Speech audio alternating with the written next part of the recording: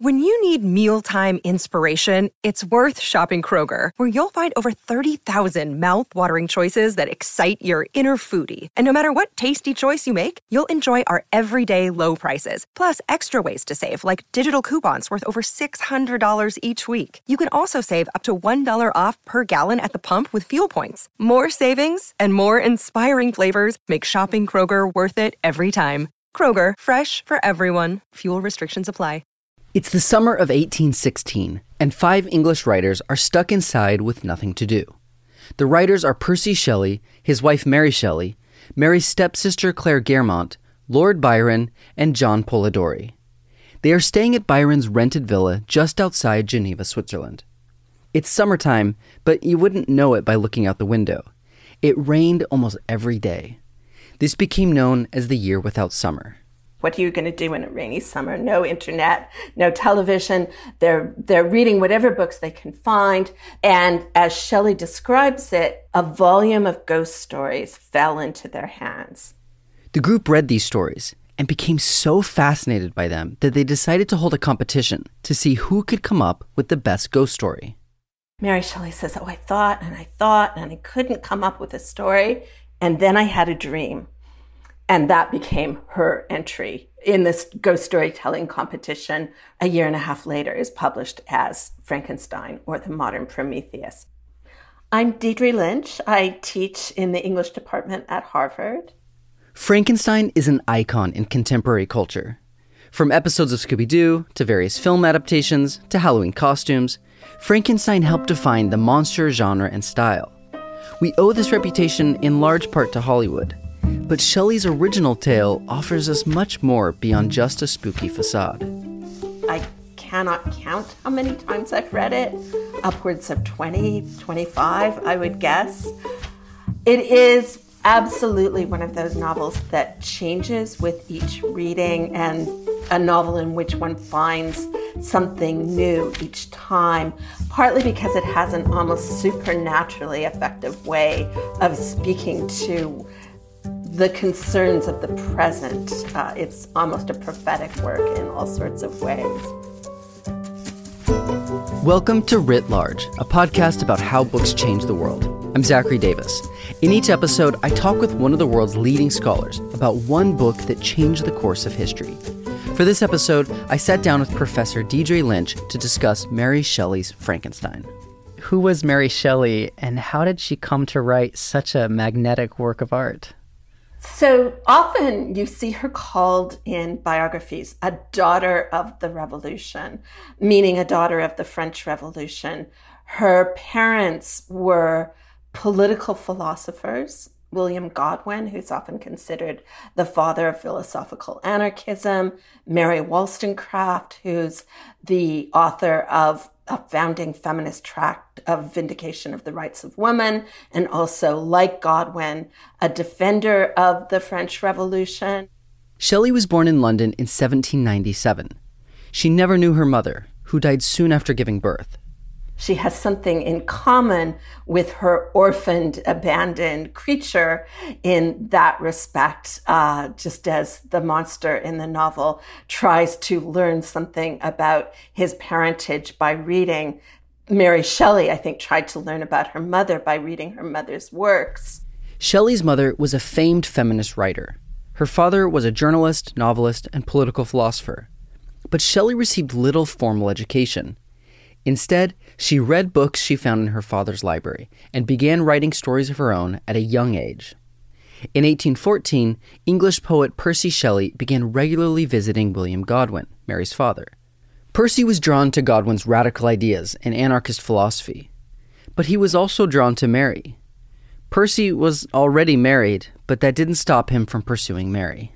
Basically, they fall in love. Mary Shelley is just 16 at that time. They start having secret trysts in St. Pancras churchyard, where Mary Wollstonecraft is buried. And this is a relevant detail for the novel because Victor Frankenstein's horrible dark arts involved grave robbing, and St. Pancras was a notorious site for grave robbers who would dig up freshly buried corpses and provide them to rather criminal-minded medical students. The two, Percy and Mary, they run off to Europe together. And then they come back to England. Percy's always in trouble because of debt, because his father doesn't approve of his politics. He's all round a kind of dangerous guy. By 1816, they have made their way to Switzerland, drawn there by the prospect of being next door neighbors with the poet Lord Byron, another dangerous guy, notoriously mad, bad, and dangerous to know. It was among this company, during that rainy summer of 1816, that Shelley wrote Frankenstein. It was first published in January of 1818 by a small London publishing company. Published anonymously, so in fact, a number of people ascribed it to her husband, and every once in a while, there's still somebody who insists, oh, a woman could not have written this book.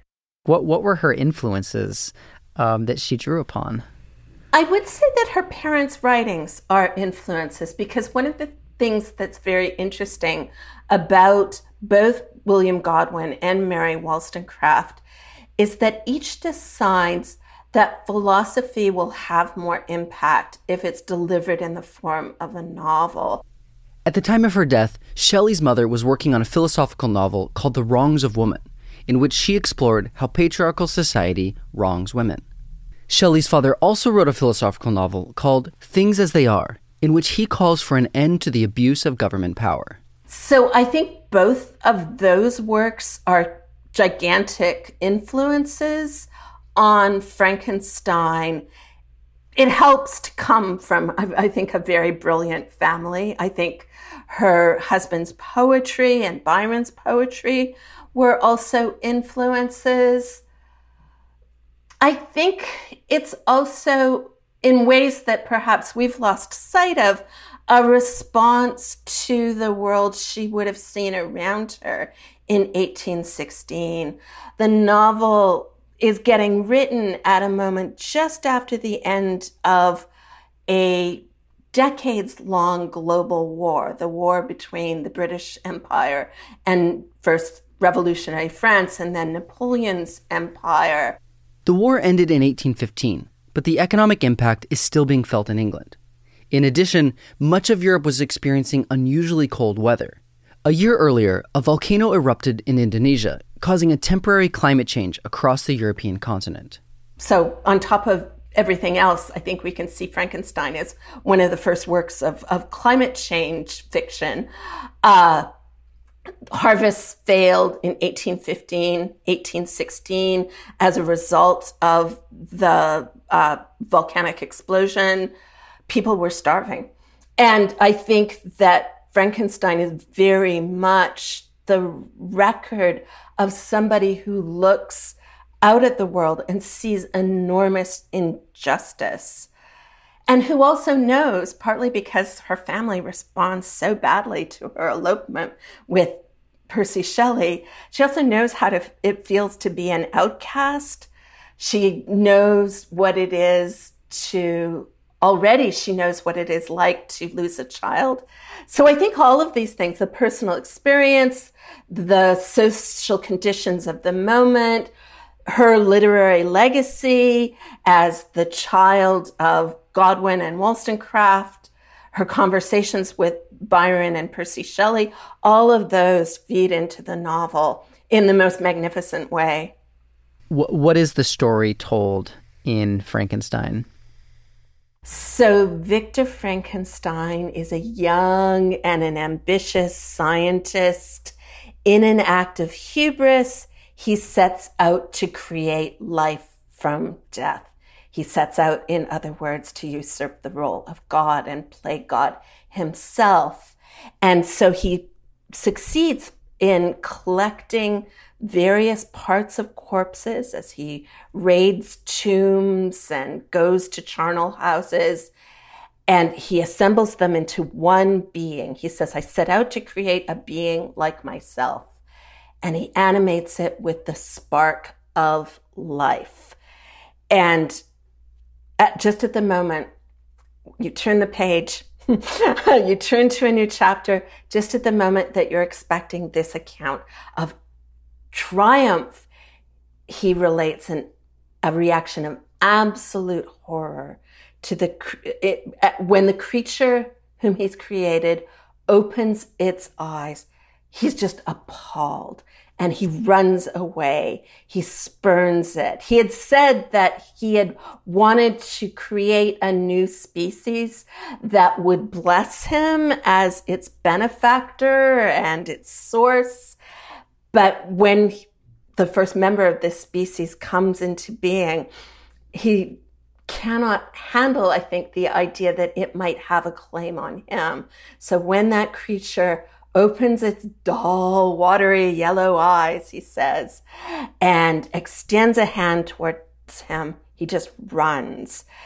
And what happens next is that we get a sort of a passage of a few months. There are sort of mysterious deaths in the vicinity, or at least one, the death of Frankenstein's brother. And then he's reunited with his creature, who in the interval has learned to speak very eloquently and who insists on telling his own story.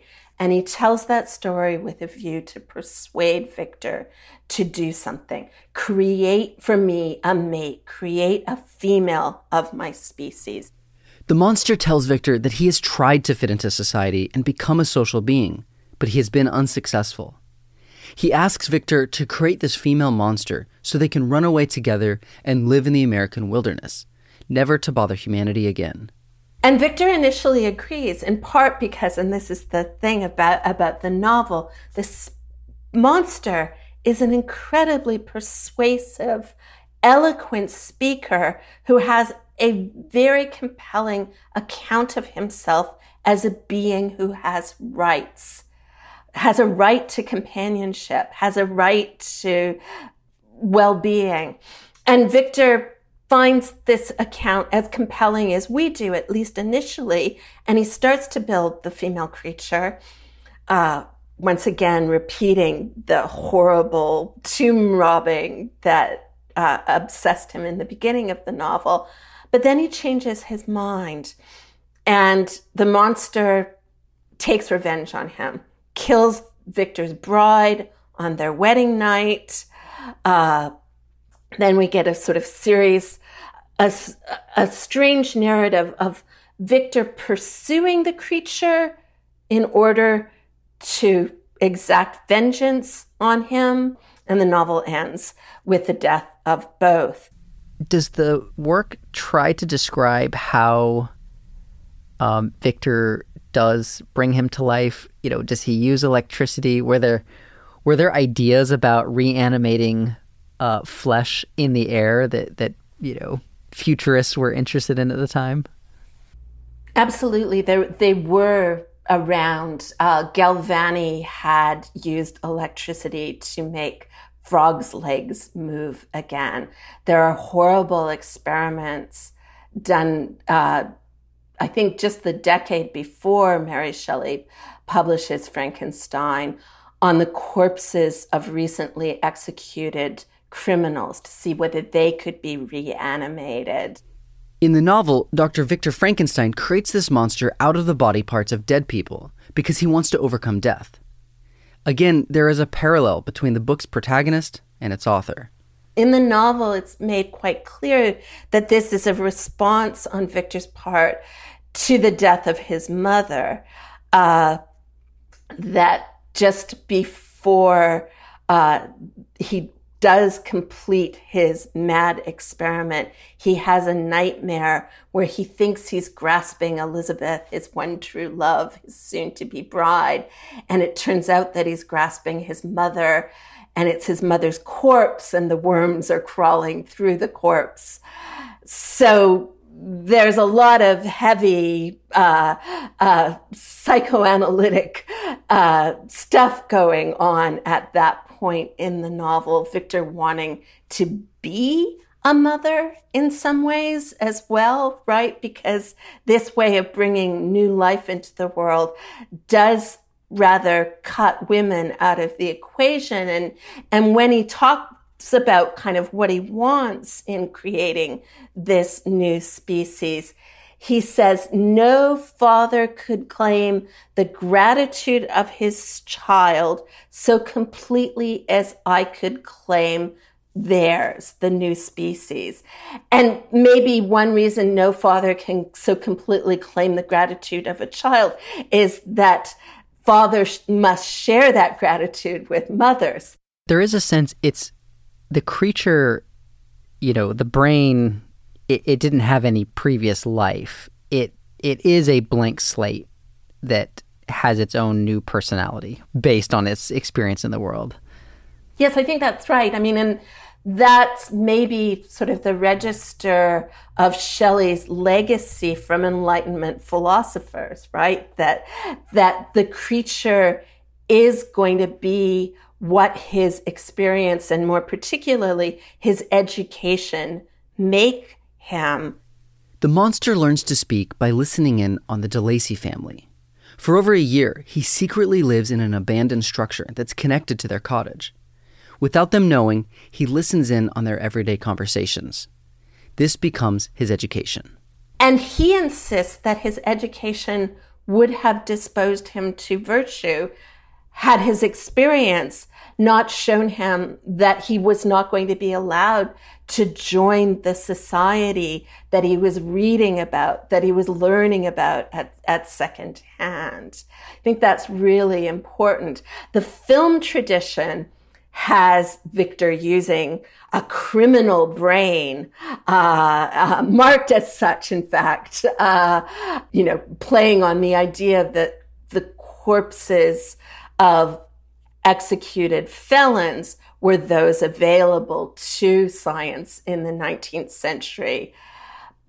That is not part of Shelley's understanding of identity at all, that you could be born bad is just not part of the equation for her. That's very much a later 19th century, early 20th century racist, eugenicist way of thinking that became part of the film tradition. Okay, I'd like to move into themes, and I think the most obvious place to begin is, what is this work saying about science?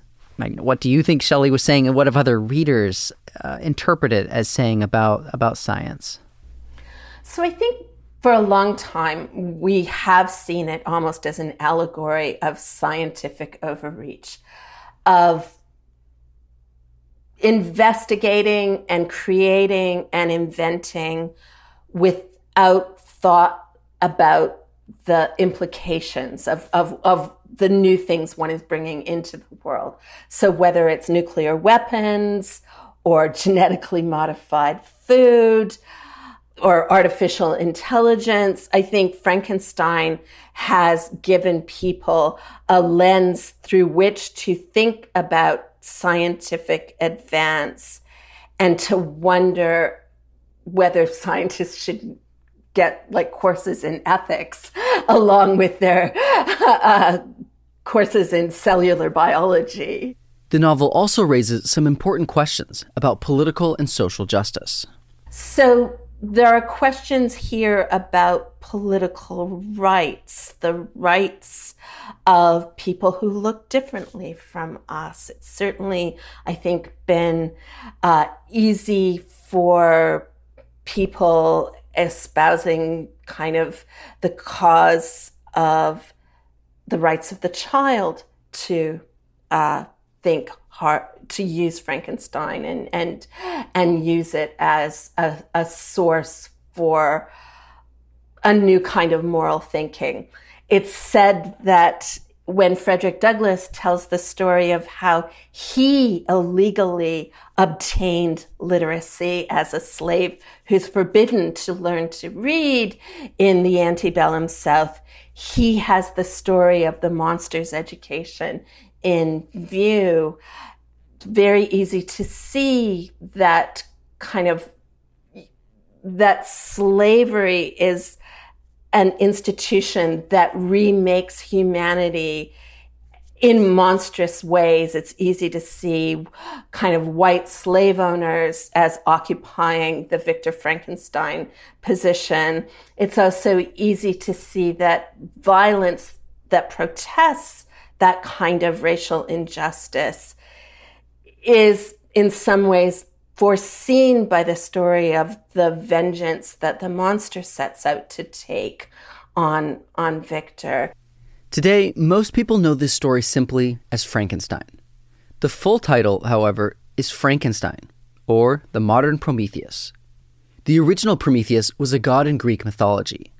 He defied the other gods and gave fire to the humans. When Benjamin Franklin manages to get electricity from lightning, there are immediately depictions of him in 18th century America, 18th century France, as a modern Prometheus, in ways that I'm sure Shelley is remembering when she provides that subtitle for the novel. Prometheus, in other versions of the myth, also makes human beings from clay.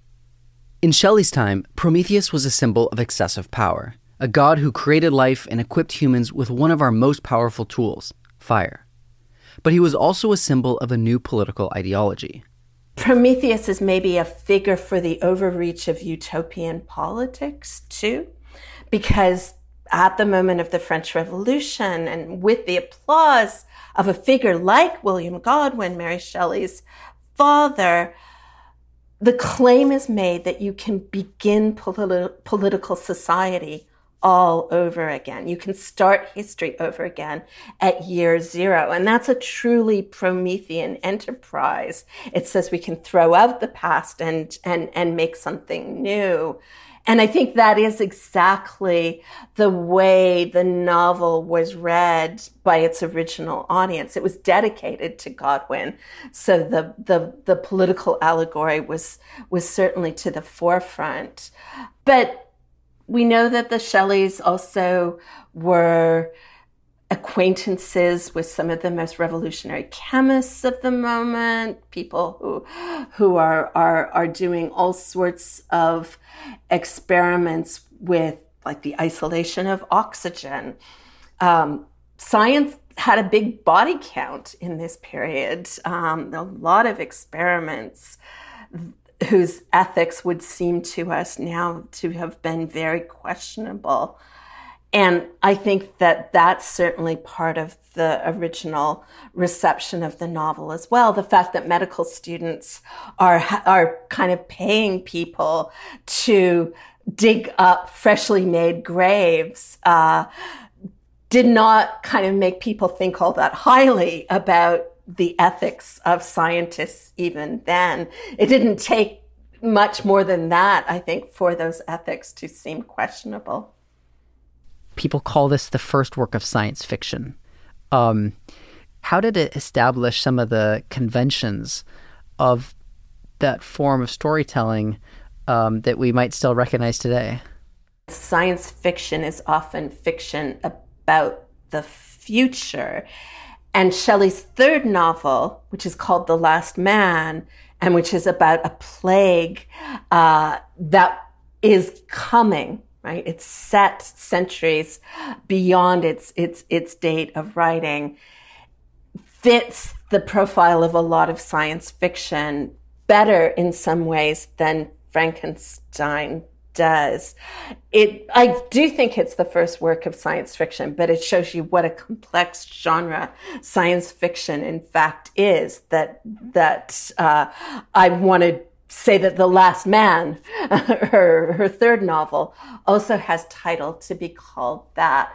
There were certainly other works that were set in the future earlier than Shelley's, and there were certainly works about time travel before Shelley's, if one thinks of those as crucial ingredients of science fiction. If your definition of science fiction, though, is one in which what is to the fore is a novelist's exploration of the consequences of technological advance, then absolutely, this is the first work of science fiction, for sure. One more thematic area that maybe you've come across and thought through is its environmental critique. How are scholars or readers interpreting it through that lens? What is it saying about the environment? Does it have something to do with climate change or apocalypse? What can we learn from that reading? So we could see it as a novel about climate change, in part because it is kind of written at a moment when it seemed as if the empire of ice was advancing across the globe. That kind of more and more land seemed to be unairable because of the volcanic explosion in 1815. I think we can see it as environmental fiction, though, as well, because it's about an extinction, right? Victor creates this new species and then doesn't let it exist as a species, right? He won't make the mate for his creature. He's horrified at the idea that they might propagate, as he puts it, a race of devils that would kind of drive out humanity or extirpate humanity. And that's why he won't make the female creature. So there is a question of what humanity owes to other species that I think is very central to the novel, and that I think speaks to our current way of thinking about environmental ethics. Yeah, and as you describe it that way, it's a kind of, I don't know the right term, but it's human-centric, that you could read it as nothing else really matters except human comfort, even when a species demonstrates that it has dignity in the form of reflection and story, and like experience. So you really could read it as not just like, the environment, but of course its impact on all the species that we share this home with. Yes, exactly. I mean, Victor's decision not to make the female creature is a decision that he undertakes in the name of humanity. And rather than kind of expanding the category of humanity to include the creature, the monster, he decides that he's outside that category, that he's a threat to us because he's not us, and therefore the humanely responsible thing to do is to decide that he has no future. And I think we just make decisions like that all the time. To me, one of the great ironies of Frankenstein is it's a written work of great complexity and philosophy and nuance. And yet in the popular imagination, all we can think of is this big lumbering green monster. And I'd love to understand that story a bit more, because in some ways, Hollywood and monster movies have become a huge part of our popular culture. And you can trace it. There is a path from Frankenstein, from this incredible story, which arouses so much interest and wonder. So I'd love to hear from you, as far as you know it. What happens when it's first published and printed? How does the public react? And then how does it make its way into other forms of media, to eventually to Hollywood, and where it's remained today as a Halloween costume? It's put on as a play really early, 1823. So 5 years after the publication, and that's actually it's the stage tradition of Frankenstein is where we get a number of the visual tropes we associate with the monster. The greenness, for some reason, goes back to the actor who decided to play the monster in face paint and green gloves and other accoutrements like that. Film picks it up from theater really early. Thomas Edison makes a very short film of Frankenstein in 1910, so very early in the history of cinema, when cinema's silent, right? So everyone is silent. So it's not that the creature is unique in his voicelessness, as he will become when we get to Boris Karloff in the 30s. But one of the things that I think is notable about that production, which is the way in which this, too, is a very sympathetic creature. What happens in the 30s is, gosh, how to explain it? That kind of sort of criminology, pseudo-racial sciences, those become part of the mix.